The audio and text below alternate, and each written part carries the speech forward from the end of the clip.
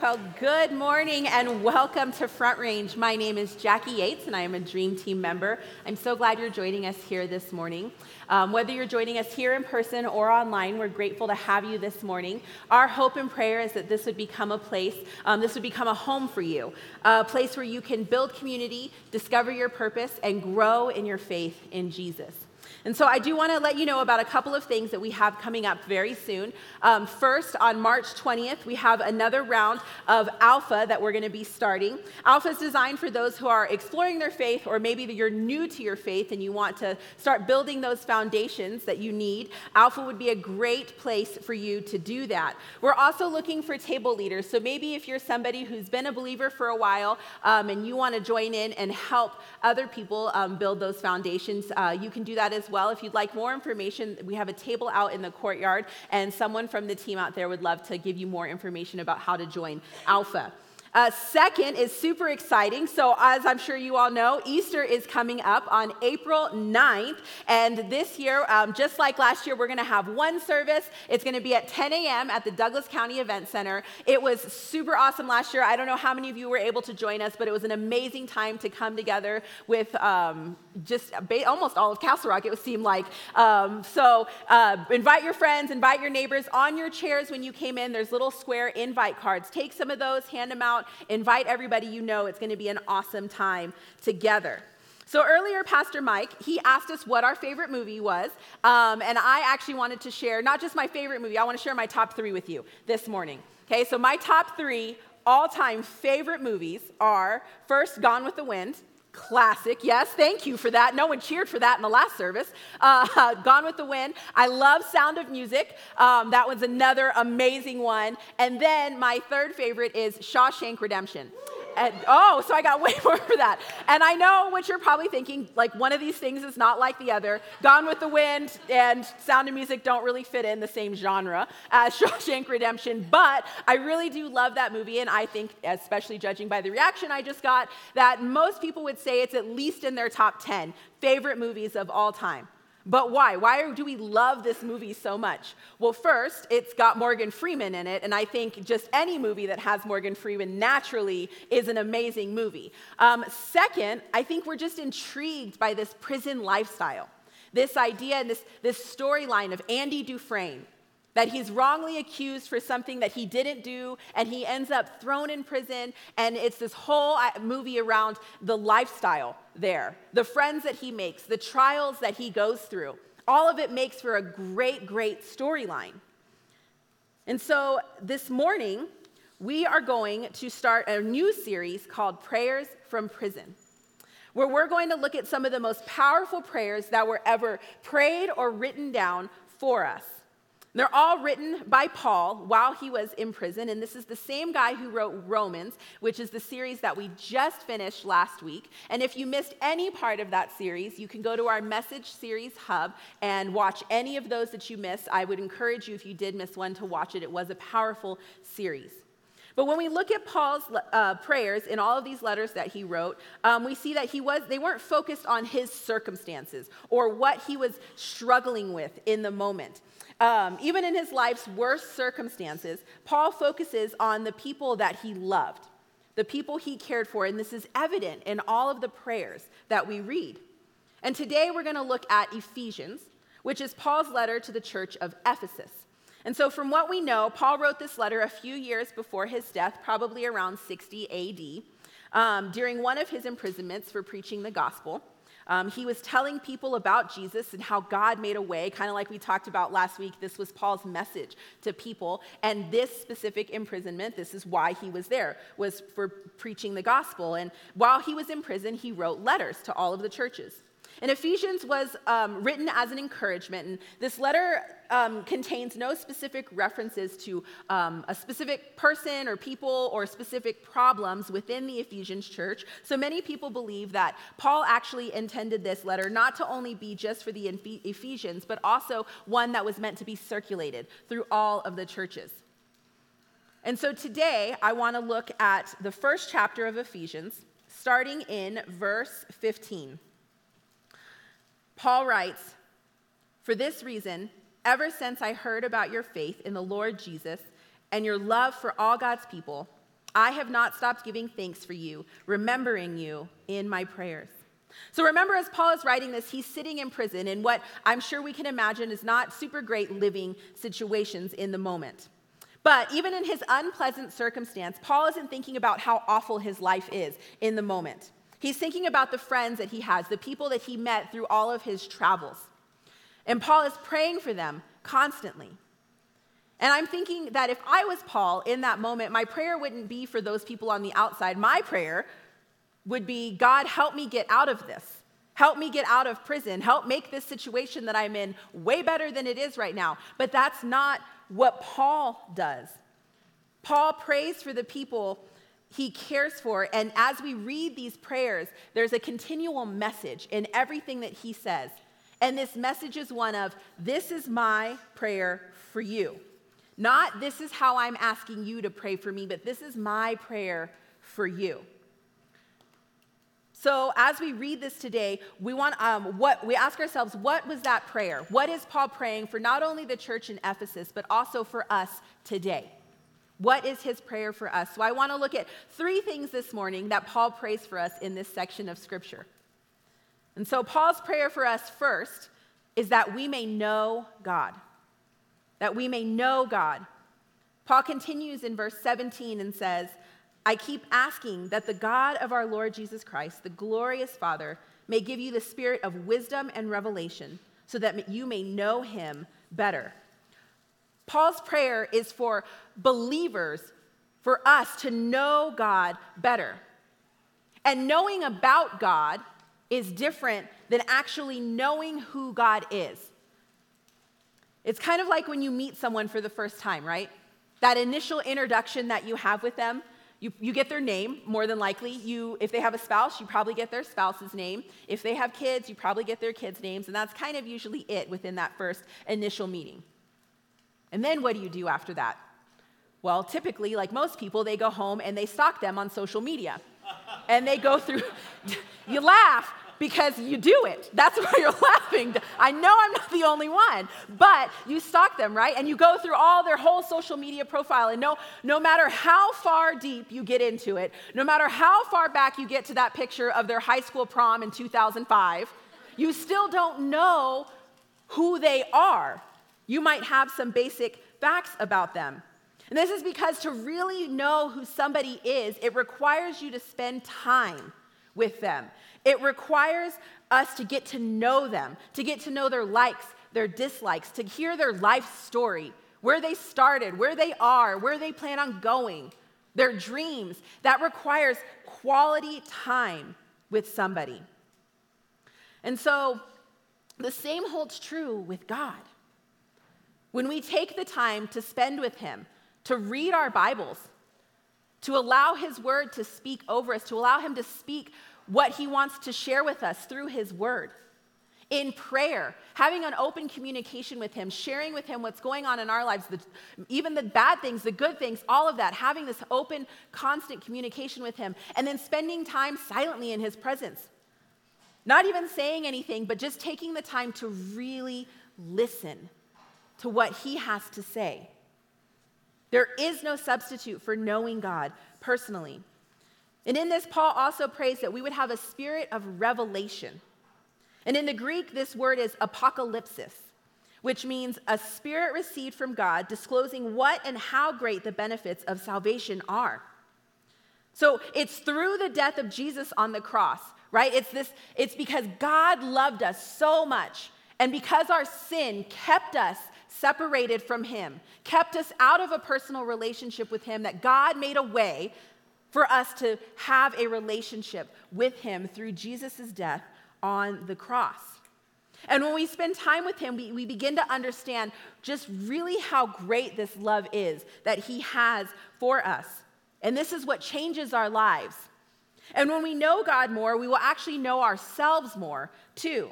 Because when we walk with him and have this open relationship with him, that opens our hearts to have the ability to hear what he's speaking to us, to speak to our true identity, who he says that we are. And the awesome part is that God is never too far away. He's always waiting. When you're going through your day, you can just talk with him. That's what prayer is a conversation with God. As we invite God into every moment of our lives, we will better understand his love for us, his care for us, the comfort that he offers us, the delight that he takes in us. So this is Paul's prayer for us, that we may know God, and 2, that we may have hope. That we may have hope. Ephesians 1:18, Paul continues, I pray that the eyes of your heart may be enlightened, in order that you may know the hope to which he has called you, the riches of his glorious inheritance in his holy people. So the Bible talks about how the heart is where everything flows from. And so what Paul is saying here is that he's praying that our hearts, that everything that we are, would be lit up with an understanding, with this knowledge of this hope, so that we can begin to grasp how great this hope is that we have in God.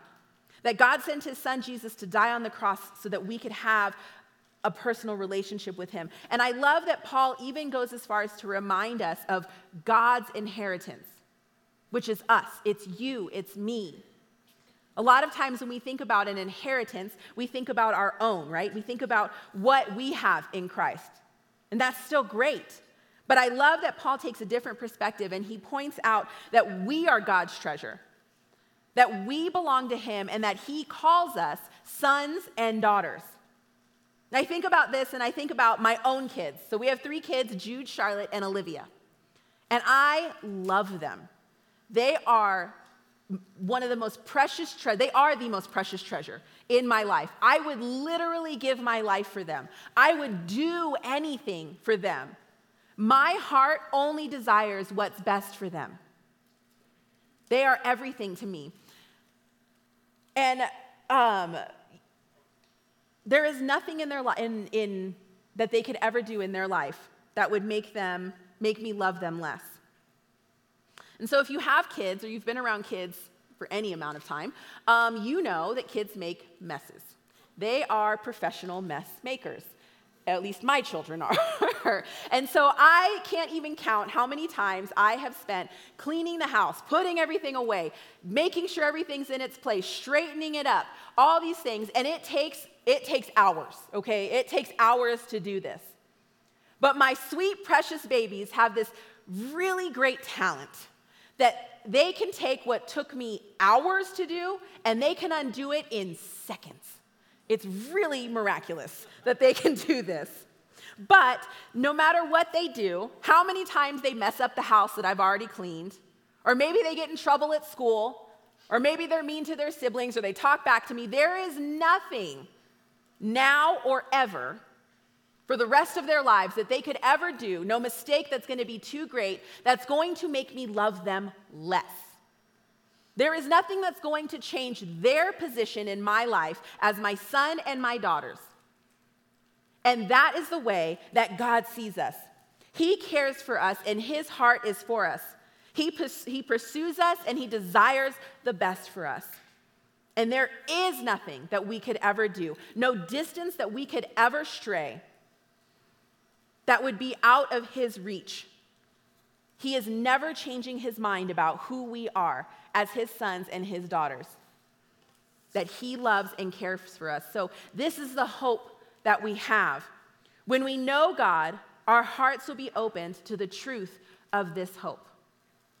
So this is Paul's prayer for us, that we may know God, that we may have hope, and finally, that we may live in God's power. That we may live in God's power. So in verses 17 and 18, Paul's prayer is for us is for an understanding and a knowledge. And this understanding and knowledge is for 2 things. We have understanding and knowledge for 1, to know the hope that we have, and 2, so that we would know God's great power. And we can understand his power. In Ephesians 1:19 through 20, Paul says, I also pray that you will understand the incredible greatness of God's power for us who believe in him. This is the same mighty power that raised Christ from the dead and seated him in the place of honor at God's right hand in the heavenly realms. So the word here for power is the word dunamis, and this is actually the word that we get the word dynamite from. And so a few years back, I was reminded of the power of dynamite when our family, we took a family trip to Mount Rushmore. And I don't know if you've ever been to Mount Rushmore. It seems that people have like very polar opposite opinions of it. Either it's the coolest thing in the world, I love seeing it, I love going to it, or why would you even travel there? It's boring. Faces on a mountain. And so I'm going to be honest, I was that person who was like, why are we vacationing to go see this? This is just faces on a mountain. I would rather go anywhere else. But we went. It was a great time. And our son Jude, he loves history. History is his jam. He gets that from his father. That is not me. But they love to read history things, watch history things. It's really boring. So while we were there, they had this museum. And so, of course, we had to go walk through the museum. And Jude had to read every single word on every single plaque. And it took forever. And he loved it. It was great. He had a great time. But what was really cool, and I'm glad we actually did it, is because what seemed really boring to me, just looking at a mountain, once I actually got to see the history of it and how it was made, it kind of made Mount Rushmore a little more spectacular to me. So I don't know how many of you know how Mount Rushmore was made, but 90% of the carving was done with dynamite. They would take, men would go up, they would cut precise sizes of, dynamite charges, and they would stick them to make very precise carvings. I don't know that precise and dynamite typically go together, but in this moment they did. So they would make precise carvings, and they would, set them off and blow it up, and that's all super great. But I really feel like the margin of error on this is really great. Like, what if you made a mistake? You put too much dynamite in there, and then you blew off George Washington's nose. You can't come back from that. That's a big whoops. But this is what they did. And what's even crazier about this is that in the 14 years of construction, not a single person died. Like, that seems, as dangerous as that seems, not a single person died. So that's pretty cool too. But really think about this situation, right? So I have a picture here of what Mount Rushmore looked before construction. So just plain, boring, nothing to see here. And then I have a picture of what we have now. This is the Mount Rushmore we all know and love now. Super wonderful. But when you look at that, you may still look at that and think, well, that's still pretty boring. I don't need to travel. I've seen it. But think about how it was made. That the power of dynamite took something so ordinary and made it into something extraordinary. And this is Paul's prayer for us, that we would live in this power that God has for us. This power that has the power to transform us, just like dynamite transformed this plain mountainside into something so cool, so extraordinary, so special. This is what God does for our lives. He sees something that, even just looking at the beginning stages of Mount Rushmore, it was so boring. Yet someone looked at it and said, hey, this would be really cool to put this on here, to have the vision for that. That's what God sees with our lives. What we may see as a mess or something boring or something not special, God sees as something special, and it's His power in our lives that changes us. It changes our how we live our lives. And think about this. This is the same power that we're talking about is the power that created the heavens and the earth, that spoke everything we see into existence. And as Paul reminds us, this is the same power that raised Jesus from the dead.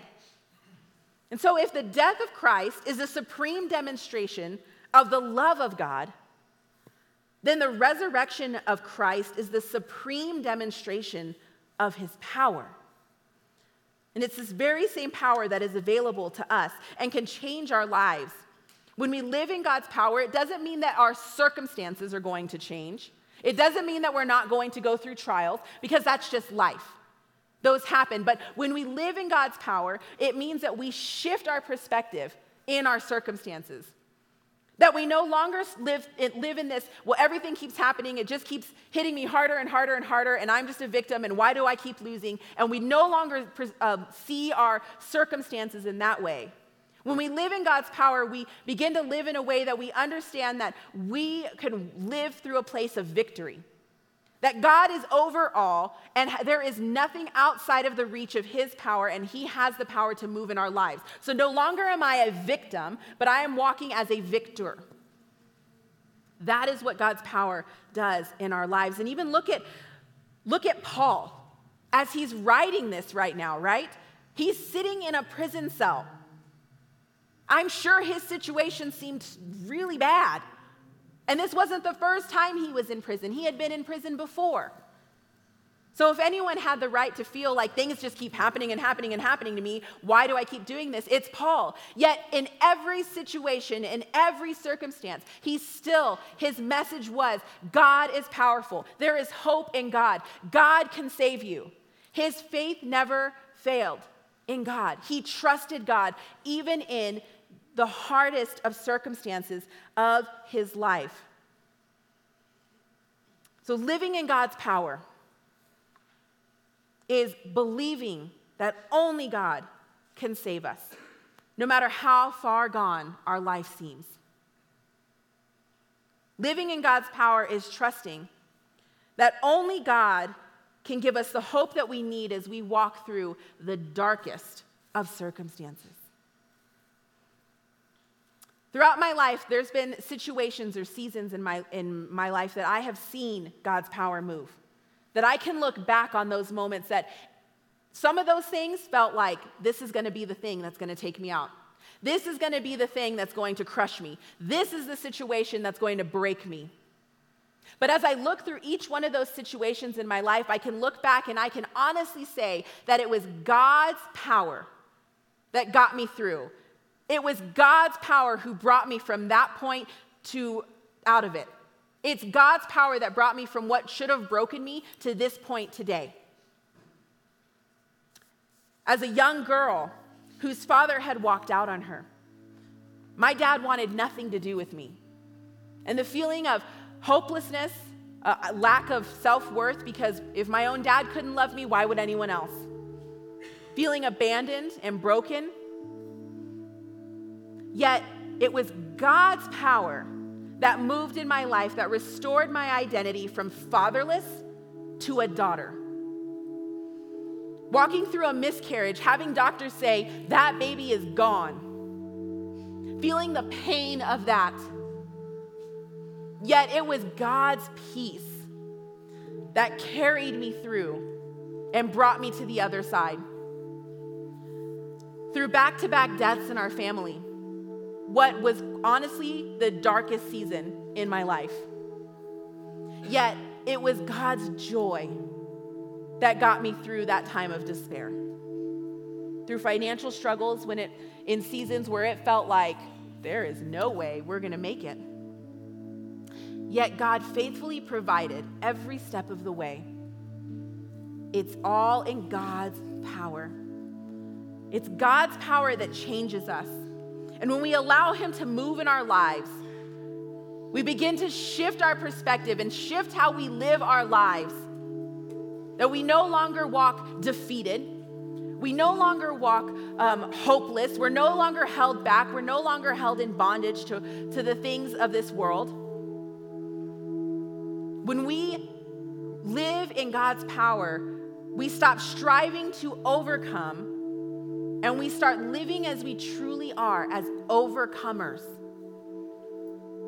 So this is Paul's prayer for us. That we may know God, that we may have a personal relationship with him. That we may have hope and remember that God made a way for each and every one of us through Jesus. And that we may live in God's power. Let's pray. Lord God, we just thank you so much. God, we thank you for your word. We thank you for your great love for us, God. God, I just pray for every person in this room this morning. And I don't know where you're at, but maybe you're walking through a struggle.